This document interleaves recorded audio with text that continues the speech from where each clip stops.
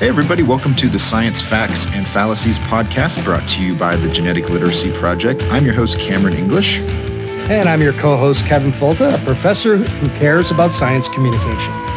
This is the weekly show where we discuss the biggest stories from the Genetic Literacy Project to keep you informed about groundbreaking developments from the worlds of science and medicine, and of course, to help you separate facts from fallacies as you read the headlines. Hello everybody, welcome back to the show, Science Facts and Fallacies, episode 198. I am daytime TV star Cameron English. He's science communication extraordinaire, Dr. Kevin Folta. Kevin, what's going on? Oh, just grading my brains out trying to finish a semester. Ooh. And still trying to remain relevant in research where I have zero time to do it. But students had a good semester and it was a lot of fun in terms of I learned a lot about how to teach in the modern age. We could have that discussion sometime, but it was a nice group of students, and it makes me really happy to see some really good ones who are heading out. You know, some other ones are a little challenging, but in general, I think they're much better than they used to be. So optimistic. That's awesome, man. Always looking on the bright side of life, Kevin. I really dig that about you. Even when things are not great, Kevin Folta says, you know what? I'm going to get through it. It's encouraging to hear that, man. I think a lot of people give folks coming up these days a hard time and say, you know, college students aren't worth a damn. I think they're way better than they ever have been. And I've been working with college students for 30 years, since just after I was one. Mm-hmm. And I've just seen such a shift in attitude. Some of them are awful, but for the most part, I think the general cohort is really positive. So it makes me feel that in my elderly years, I will be well managed by reasonable people. We shall see. We shall see indeed. Okay, so we got 3 stories. Really good stuff, as always. So first up, insect food. Public skepticism remains a major hurdle. But here is the sustainability case for eating bugs. Next up, poor cholesterol, a gene-edited solution could lower, quote, bad LDL and reduce heart disease risk. And finally, universal mRNA-based vaccines targeting 20 types of flu is a real possibility. I sure hope so. That'd be awesome, Kevin. But first up, all right, let's hear the case for eating bugs. Yeah, it's actually a pretty good idea, turns out. It's the original paleo diet, right? And this is just a normal part of our evolution.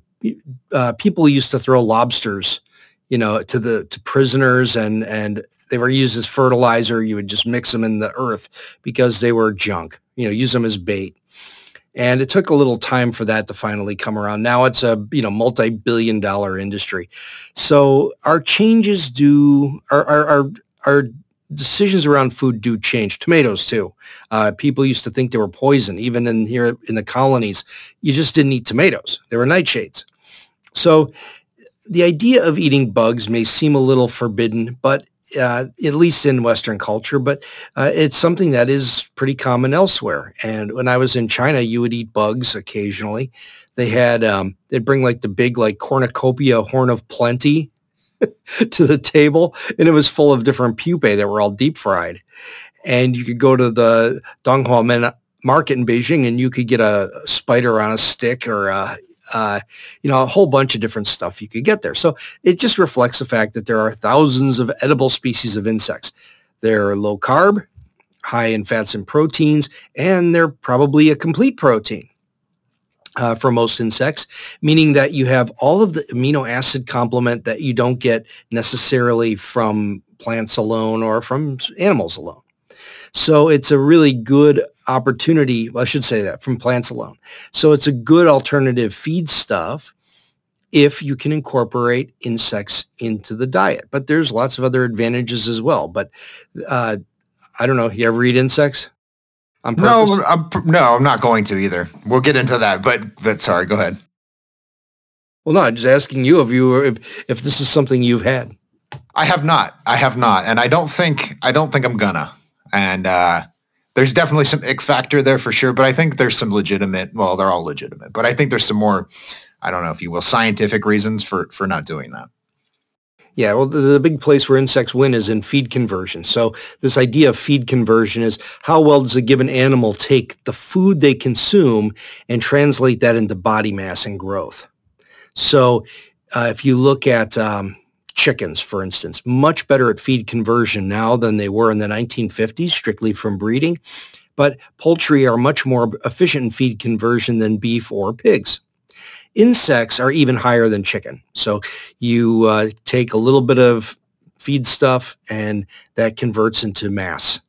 And so in terms of the cost to raise calories, it's pretty good. The other big difference is that you're consuming the whole thing, pretty much.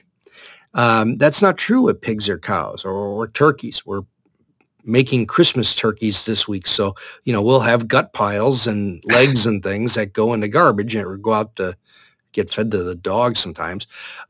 They like livers and stuff. But those gut piles are really a waste of feed conversion. And if you break it down, the cost of land to raise farm animals, food, water, other resources, vet bills, medication, insect farming starts to look pretty good. And so there seems to be a consensus that if you look at what the experts say, is that insects appear to be what will be a leading protein source, at least in an international market, at least for cattle. So animals may be eating a lot of insects really soon. So that's pretty cool. Well, that's fine. I mean, if you want to feed mealworms to the turkeys or the chickens or what have you, that's great. But this, at least what I suspect and what I've read thus far, is that the case is being made that you need to eat bugs instead of steak or instead of hamburger because, the planet. And so what I'm concerned about is that the sort of calculations that go into this argument are, I don't know, I don't want to say wrong necessarily, but they're definitely speculative. Like there's a lot of moving parts here. And I find that a little bit troubling, right? There isn't a concrete case here, I don't think. Am I wrong about that? Well, I don't know that this article did start to go that direction, that they said, well, it's not as good as plants, a plant-based diet, but it is better than beef. You start to get that feeling and you can smell that agenda everywhere these days. But it does raise the important point that you could use insect protein, and it makes a lot of sense. And for some folks that maybe don't have the ability to feed cattle, maybe it isn't such a bad idea. And you can certainly take insects and crickets, for instance, and mill them into flours, high protein flour. It's gluten-free. It's and 65% protein compared to beef, which is like 25. So it's a real no-brainer in a lot of ways. And so I always look at these kinds of opportunities as maybe we do not need to have a little bit of a shift. And it's not an instead of, it's in an addition to. And I know the article that was presented here had very much a kind of anti-meat slant to it. But I think it's just maybe another way to interpret this is that insects may have a place. Again, I'm fine with that. It's the same thing when we talk about Impossible Burgers and lab-grown meat or whatever you want to call it. There's a place for anything. If you can develop something and there's a market for it, God bless you. Knock yourself out selling your product. But that's not what I see here in many cases, right? I mean, this article we're reading is from The Conversation, which is I believe is a publicly supported news outlet, and then you have major media driving this. You have the World Economic Forum driving this. So there's a lot of money and a lot of influence behind this movement. And that's what bothers me is there's an ideological component to this that I just don't want any part of. And the science tends to get lost. So this is a study. This was published in the Proceedings of the National Academies of Science back in 2017. It's a very well-known paper in these circles. But they tried to model what it would look like to entirely pull meat out of, or animal products out of the American diet. And they found that it only reduced greenhouse gas emissions by 2.6 percentage units.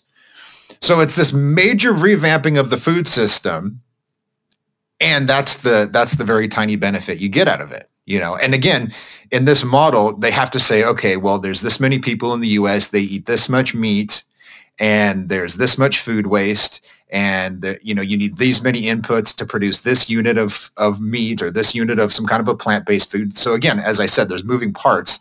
I'm just not sold on the benefit of this and the need to do it. You know what I mean? So I think I don't want to talk past you, because what you're saying makes sense to me, which is this is just one thing among many, just like with all the plant breeding stuff we talk about. One tool among many we can use, and that's fine. But that's not what I'm seeing, right? When Nicole Kidman gets on TV and she's like, oh, I eat mealworms. They're great. It's like, no, you don't, Nicole Kidman. You don't eat mealworms when the cameras aren't on. This, you know, this is a political movement, and I get suspicious when things happen that way. That's all. No, it's got meal right in the name. I never thought about that before. We have some dessert flies. There's and I totally get where you're coming from. You kind of look at this with the, what is the intent of this article and who is the audience they're targeting? And by putting in the conversation, this is typically these are of academic origin, these articles in the conversation.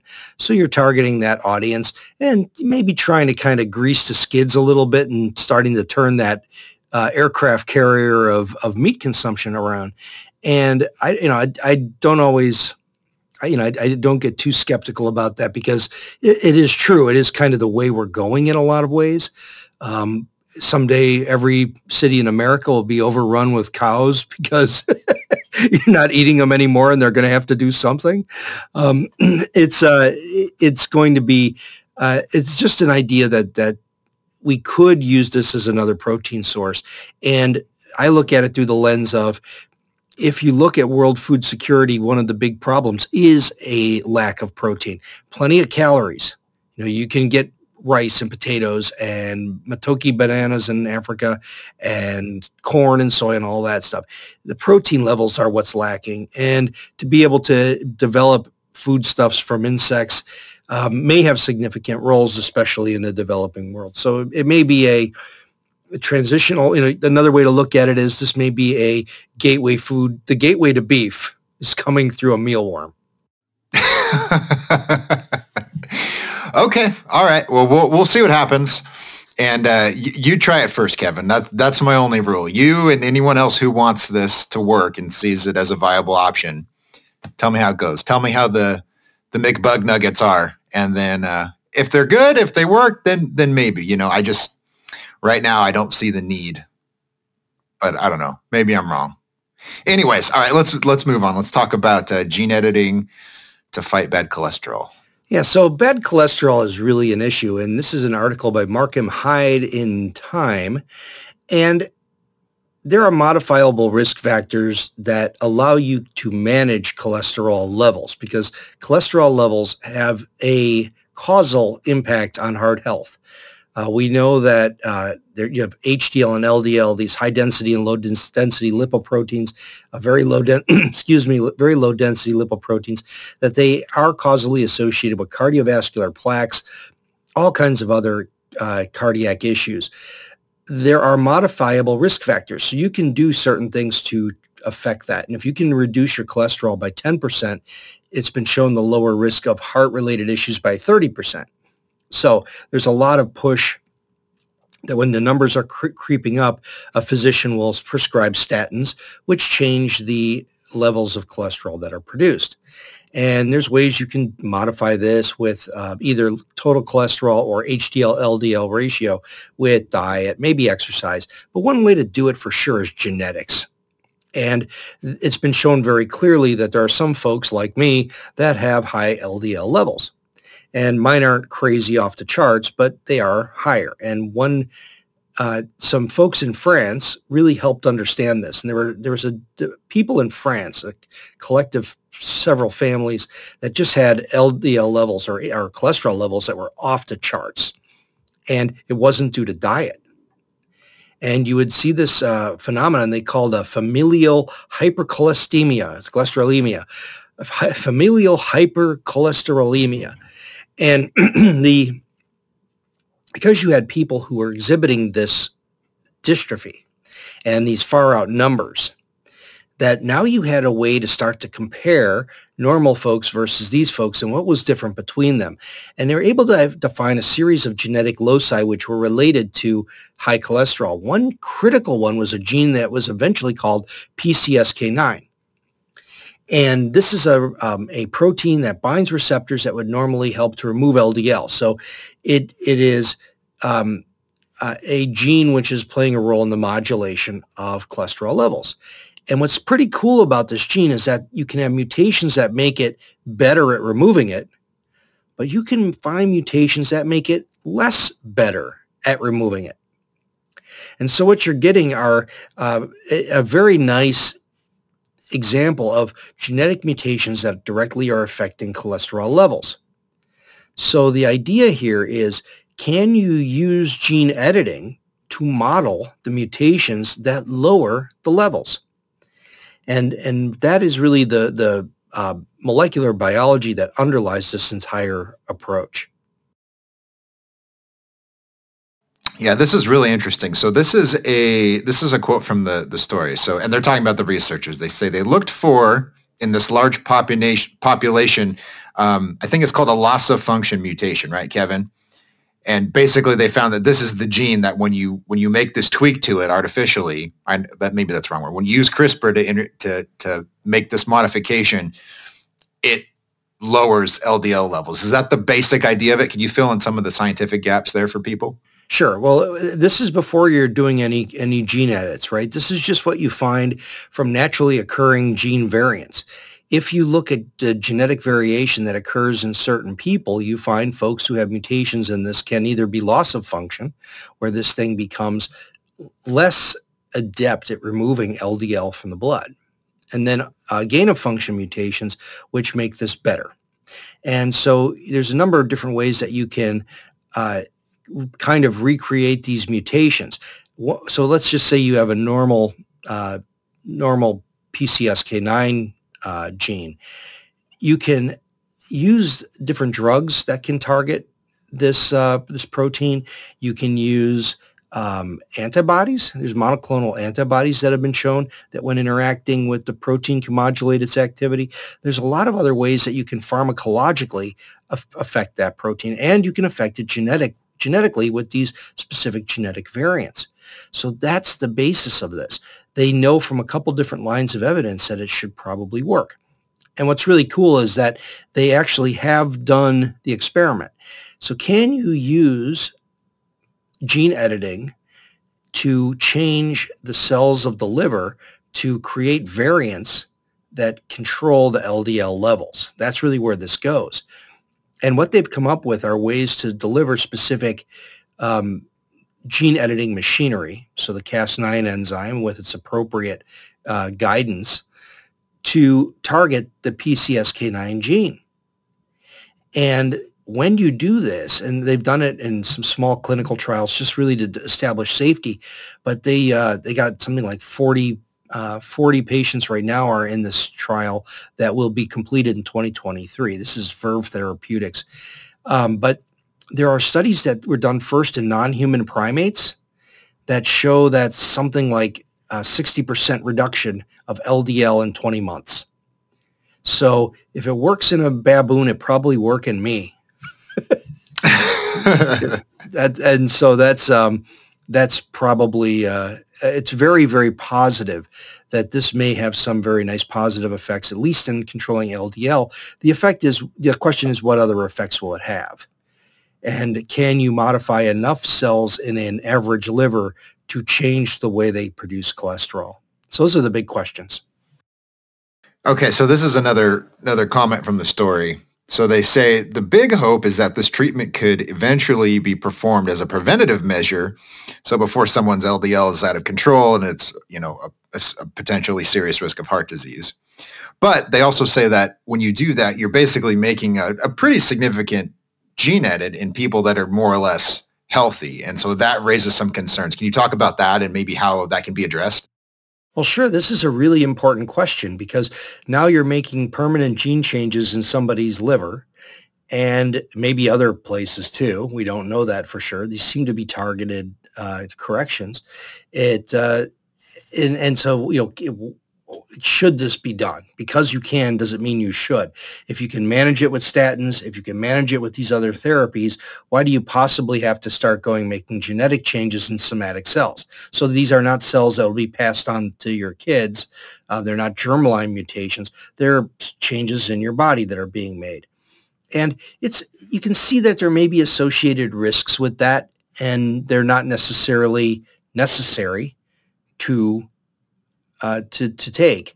And when you have statins that work perfectly fine, why would you bother to do this? Because you can stop taking statins and now you change your profiles back. And that's the big concern. The big issue there, though, is compliance with use of statins, and that you don't see folks taking their medications for a long time. They tend to gravitate off of the medicines over something like just a few percent are still taking them after 5 years.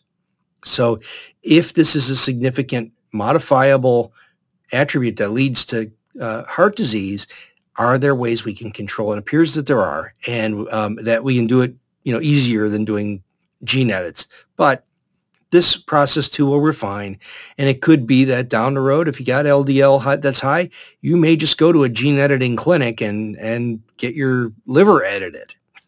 So, but it's just another way that this may be used, and it seems to work well so far. So, fingers crossed. It'll only get better with time. Yeah, I'm not trying to throw cold water on this. I hope it works. That would be awesome, because this is a real serious health problem for a lot of people. The other thing I wonder about, and maybe we can just address this briefly, is how certain behavioral influences or environmental influences will affect, this treatment. So we've talked recently a lot about how epigenetics plays an important role in our behavior and health outcomes and so forth.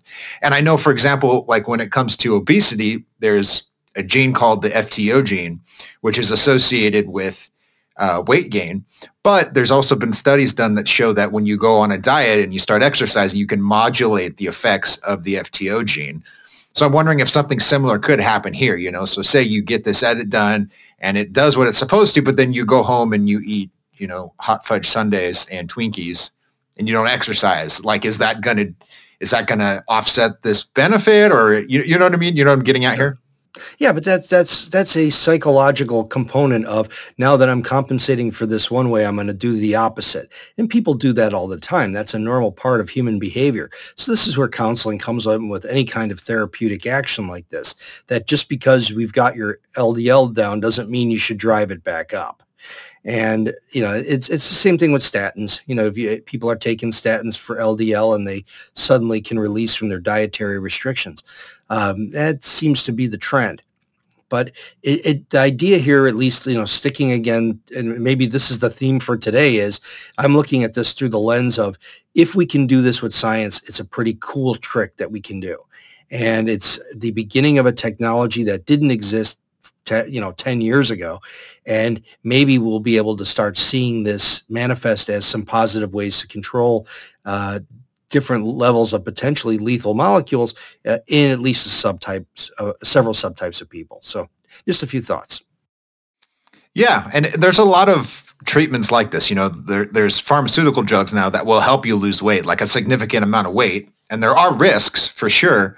But if you have someone who's on the ledge, like you're I don't know, one piece of fried chicken away from a heart attack or something, like people who are in grave danger, this is probably very important. So I wouldn't try to deny this to anybody. I'm just thinking, as you said, when it comes to human nature, it's like, well, I got this cool drug, Taco Bell does sound good after all. And that's just the way it goes. So anyways, I hope this works, and I hope people use it responsibly if it does work. But let's talk about mRNA vaccines, Kevin, a non-controversial topic if there ever was one. Yeah, you're telling me. we could go into this all day today. It's been a lot of debate lately online as to whether or not mRNA vaccines are gene therapy, and they're not. but somehow one person said they are, and everybody is digging in their heels on that. So using that as an educational opportunity in the Twitters. Ugh. So this is an article by Michelle Roberts of BBC News, and she reminds us that, influenza is still a pretty dangerous disease, or a pretty dangerous infectious disease. This was really the killer in the 1918 flu. So people talk about pandemics. They talk about coronaviruses. The influenza A virus was the one in 1918. And a couple other times since, there was swine flu, bird flu, all this stuff is coming through influenza A. And so why do we need to always protect ourselves from it? And that's the big question. Why are we getting a different shot every year?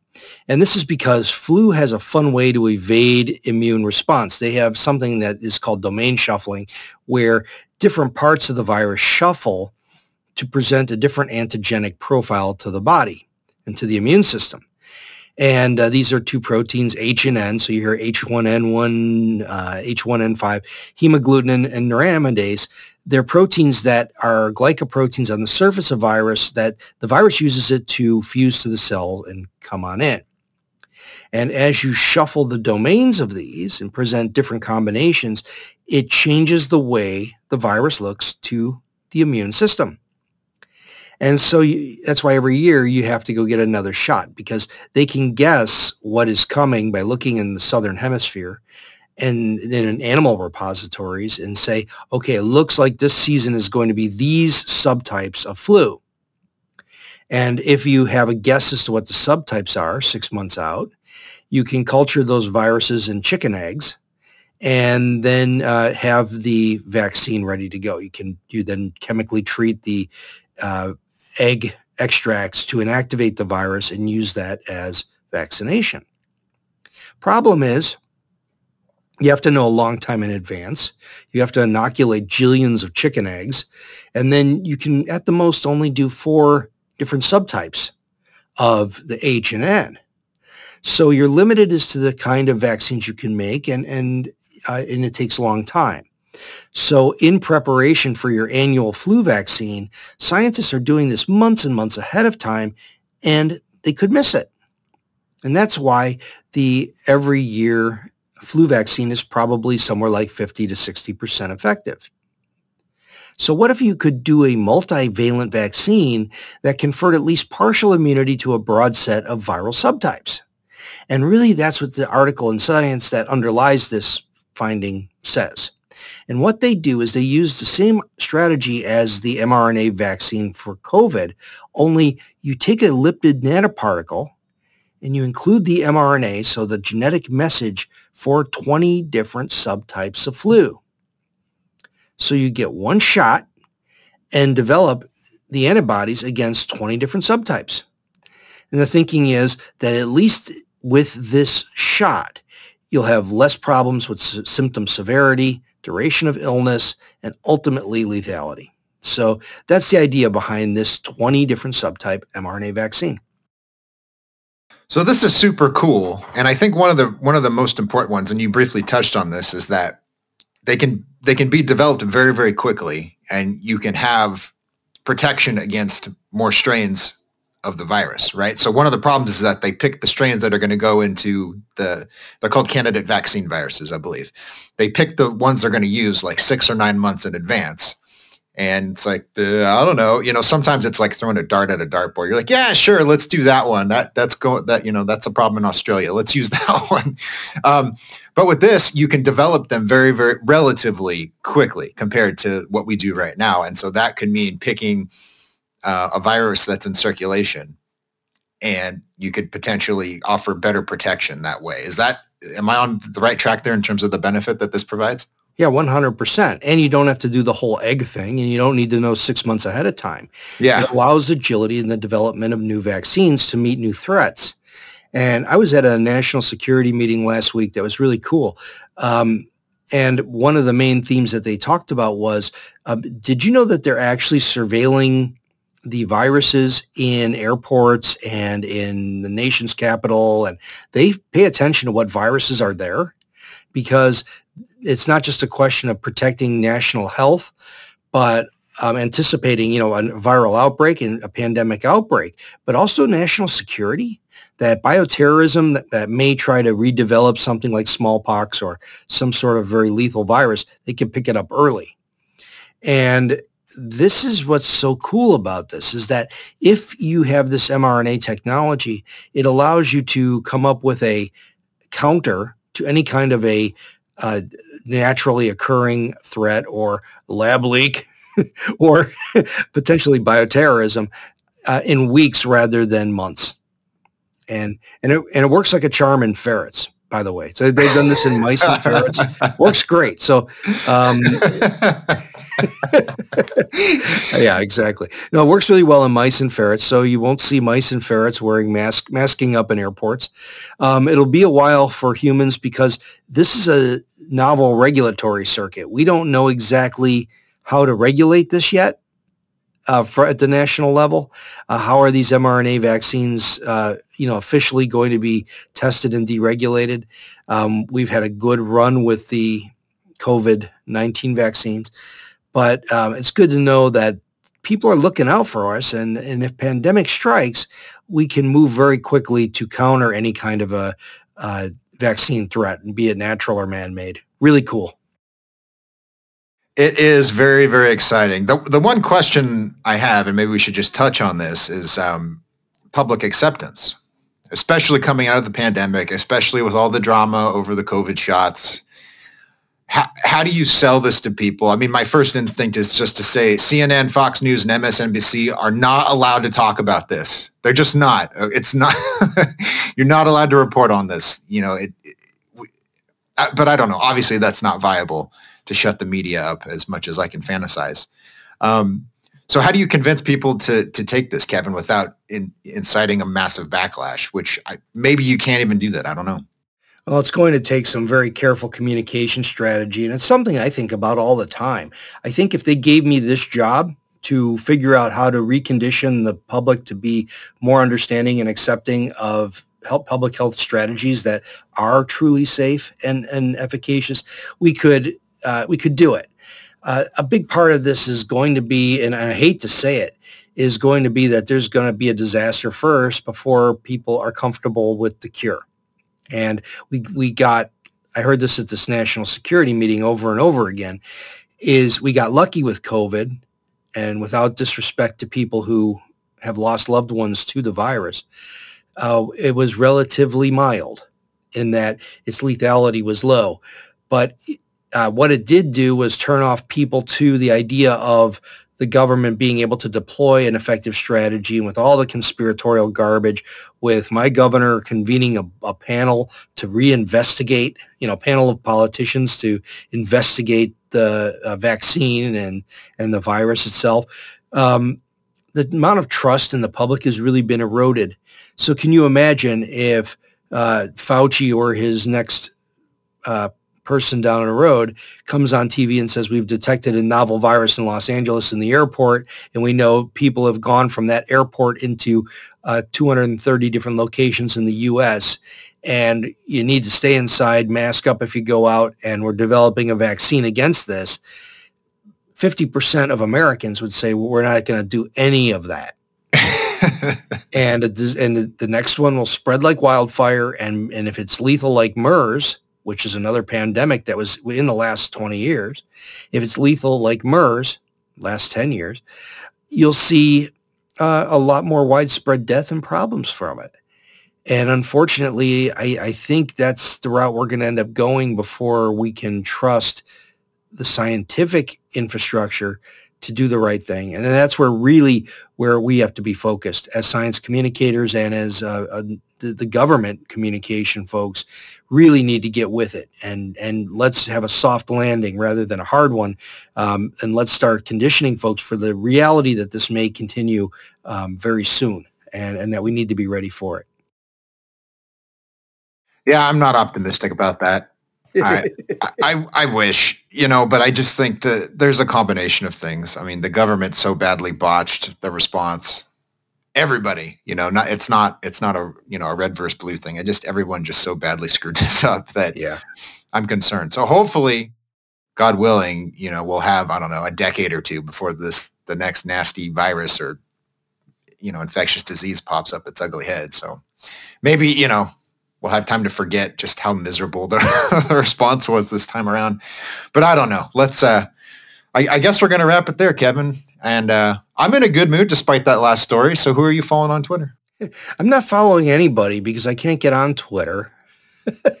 My account got whacked by what third-party software that was supposed to do some analysis that ended up screwing up my Twitter account. So I'm trying to get back on. But follow Peter Hotez at Peter Hotez, PeterHotez, and I've recommended him before. He's going through more and more crap about the fact that he developed a vaccine that's inoculated 100 million people in India, and he gets nothing for it.